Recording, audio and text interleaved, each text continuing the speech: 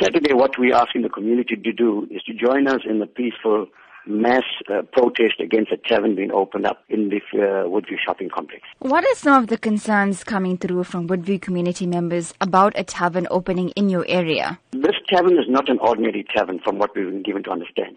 This particular owner is a well-known drug dealer in the Phoenix area. Drugs, prostitution, alcohol and abuse will be taking place.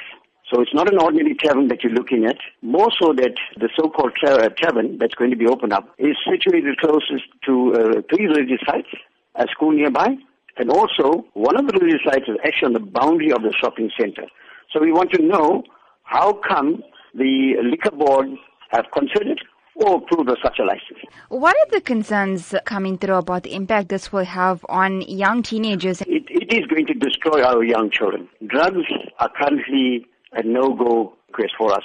It is going to destroy the community. You know, if you imagine that shopping center having alcohol, drugs, prostitution there, it's unimaginable of what is going to happen to our society. We are seriously worried, and we definitely don't want this in our community. In terms of the assistance that you've received from authorities you've contacted thus far, what has this been? We have been trying to negotiate with the stakeholders at the shopping complex.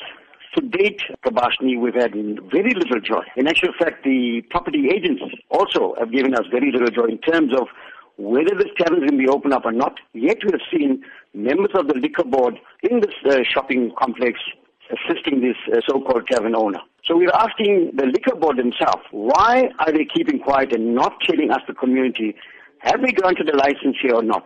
CPF and the Phoenix police station have been assisting us to find out exactly what's going on. We've actually met with the authorities on Tuesday. We waited for the liquor board officers to attend this meeting with SABC and Metro Police. Yet again, they failed to pitch up.